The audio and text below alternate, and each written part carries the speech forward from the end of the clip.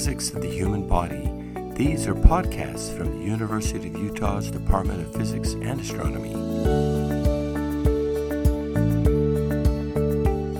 This is Richard Ingebretson from the University of Utah's Department of Physics and Astronomy, a faculty member there and also at the University of Utah School of Medicine.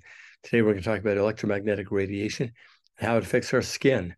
We kind of like the feeling of going outside and feeling the warmth of the sun.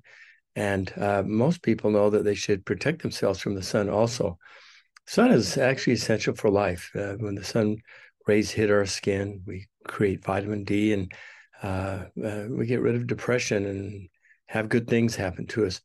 But we also know that if you get too much sun, you can get sunburn. Your skin can age. And you can also get skin cancers. So I have to be careful with how much time we're in the sun and how long. And all of us know that we need to cover up it sometimes. And when we're in the sun, we also know that we should put sunscreen on. And before I do anything else about sunscreens and electromagnetic radiation and how sunscreens work, I want to make sure everyone knows you should wear sunscreen. And you should apply it at least every 2 hours when you're out, and make sure that sunscreen is on even if you're out in the sun for 5 minutes. You should wear sunscreens. That is not the only answer to prevent problems from the sun. You need to cover up, and you need to wear hats, long sleeve shirts, and go inside. And when it's real sunny, and make sure you're doing a lot of things. But when you're in the sun and you're out walking or sunbathing or hiking, keep that sunscreen on. So let's do it. Let's talk about sunscreens and the electromagnetic radiation. So I think the thing where you start is that, to put sunscreen on your skin. But few people really know what it does or what's in it or how it works. There's a lot of myths and misunderstandings about sunscreen. Now, the truth be told, most medical professionals and people in the science world really don't know much about that compound either.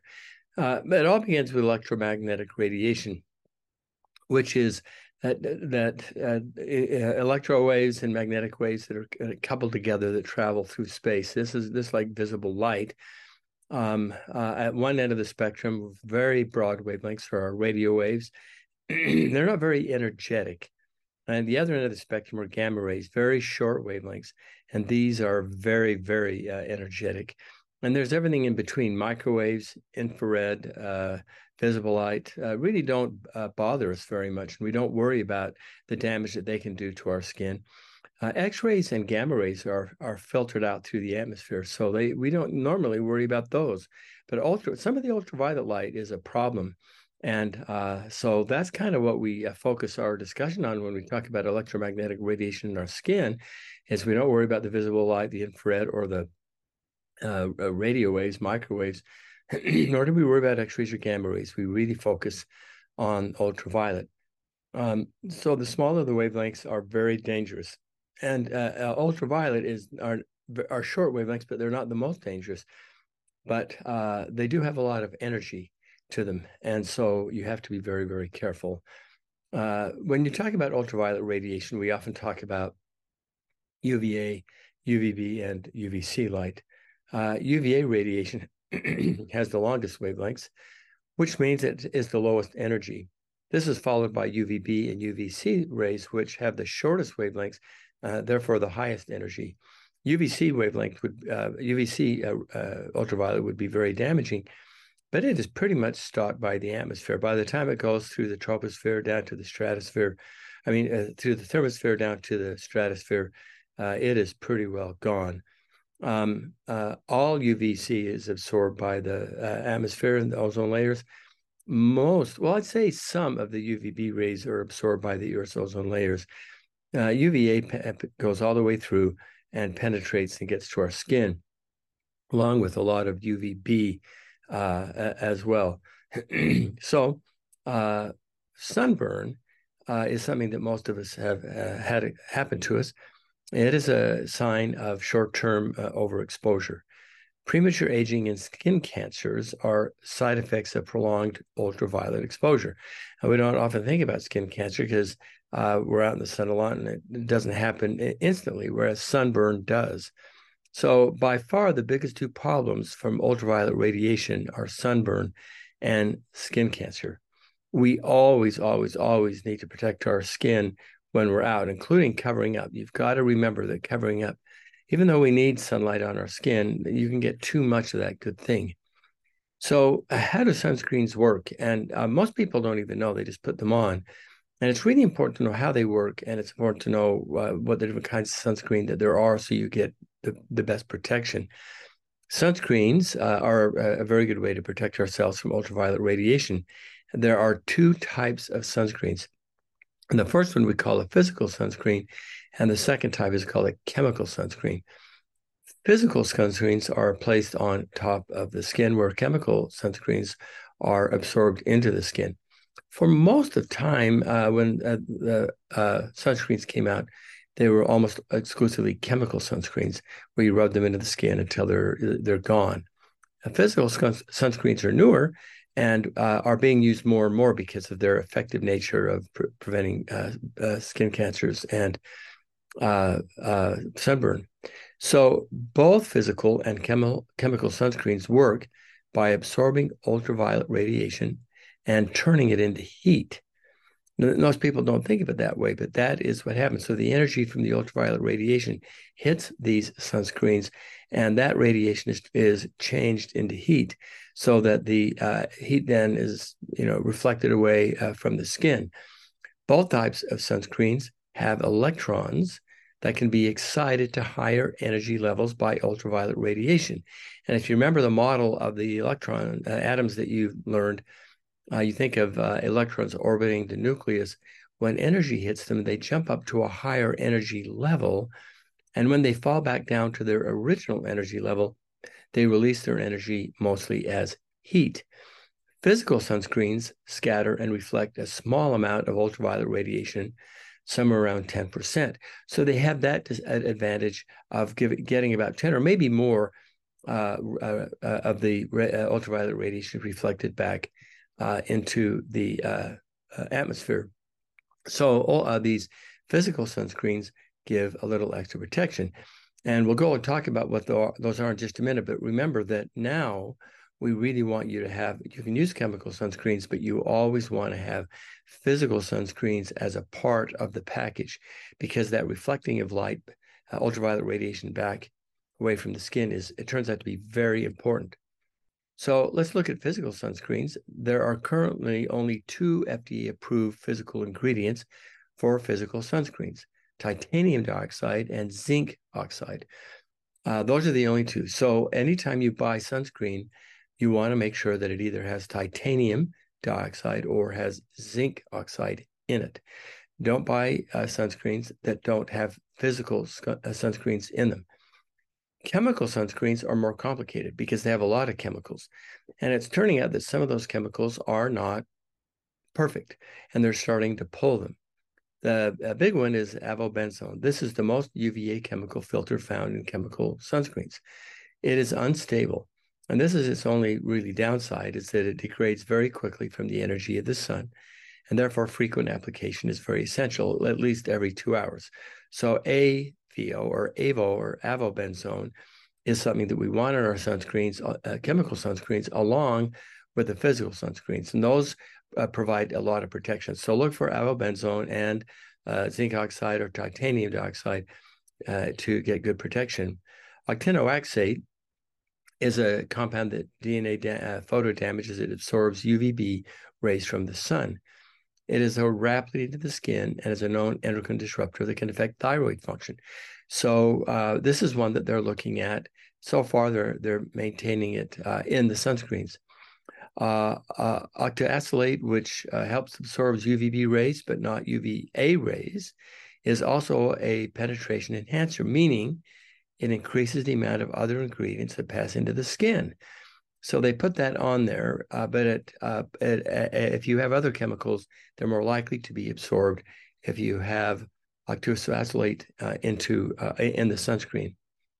Oxybenzone, despite its threat to the body, is still one of the most common chemicals found in sunscreens. Although, if you look, there are now a lot of sunscreens are saying does not contain oxybenzone. This chemical absorbs UVB and UVA, but it increases the body's production of free radicals after sun exposure. It's been implicated as a hormone disruptor and may affect the production of estrogen in the body. Many sunscreens are now starting to drop this compound, and it's recommended now that you do. Ultracrylene is a UV filter that can absorb both UVB and UVA rays, but like oxybenzone, it also increases the production of free radicals after being exposed to the sun. So the chemical sunscreens are beginning to drop that one also. That's it. So you want the important compounds of chemical, and you want some physical sunscreens that are combined to give these broad spectrum ones. But let's talk about how they are rated and how strong they are. Most people know about the SPF factor, but that only looks at UVB. There is another rating system called the PA grading system, which we normally don't see on a lot of them. The PA grading system was established in Japan and is meant to inform users of the level of protection from UVA rays. The PA rating system was adapted from what is called the persistent pigment darkening method. This test uses UVA radiation to cause a persistent tanning of the skin.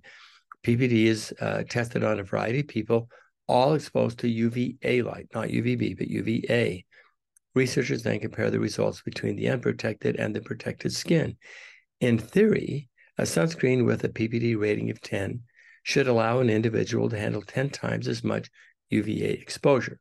So the PA grading system, remember, as PA is graded for UVA exposure. For UVB, we use the sun protection factor, or the SPF. This measurement indicates how well and for how long your sunscreen will protect your skin from the sun's UVB light. If going without sunscreen allows 100 photons of radiation to enter your skin, using SPF 15 sunscreen offers 93% protection from the sun rays, so that only 7 of those photons would be able to penetrate the skin. That protection is improved by using an SPF of 30, which protects against 97% of the sun rays, so only 3 photons would penetrate your skin. SPF is a measure of how much UV radiation is required to produce sunburn or on protected skin. As the SPF value increases, sunburn protection increases, so it is a measure of erythema. If you burn in 10 minutes and use an SPF of 20, you will then burn in 200 minutes. So the PA measures UVA and the SPF measures UVB. But the key thing is, in seeing how strong a sunscreen is that reapplication is the only way to keep your skin consistently protected. You need to do that at least every 2 hours. What tends to happen is that users confuse the higher rated SPF with how long the sunscreen lasts on the skin, which is not good because it is really how many photons penetrate the skin. A higher SPF or zinc oxide content needs to be reapplied at the same intervals as you would for a lower option sunscreen. So remember that. So what we want is to use broad spectrum sunscreens now. Broad spectrum SPF refers to sunscreens that protect the skin against UVA and UVB rays. Even with a high SPF, if a sunscreen isn't broad spectrum, you won't be protected against all UVA rays because SPF doesn't measure that. The current FDA SPF numbering system only identifies the amount of UVB protection a sunscreen a product provides, not the amount of UVA protection. For sunscreens to be labeled as broad spectrum, the FDA requires sunscreens products to now go through a big battery of tests to prove they protect from all UVA and UVB rays. It's important to protect people from both types of UV rays because they damage the skin differently. Think of it this way. UVB has a B in it for burning. These rays cause sunburn, aging, and potentially skin cancer. UVA has A for aging. These rays cause wrinkles and also can cause skin cancer, although less than UVB. after repeated exposure. UVA rays make up more than 90% of all ultraviolet radiation and penetrate clouds and glass year round. So you want the broad spectrum sunscreens, and that means that they have to have a combination of zinc oxide, octinoxate, octisalate, and titanium dioxide. So look for that when you buy sunscreens, that they have all of those compounds in them. Different combination of these ingredients will protect against both UVA and UVB rays for full protection. So we want our skin to be protected if we're using sunscreen by using the broad spectrum sunscreens, and that will help. And now comes the great question. Do sunscreens prevent skin cancer? The answer to that, short answer to that is no. They don't prevent skin cancer. When used as directed, sunscreens are proven to decrease, but not prevent, the risk of skin cancers and skin precancers.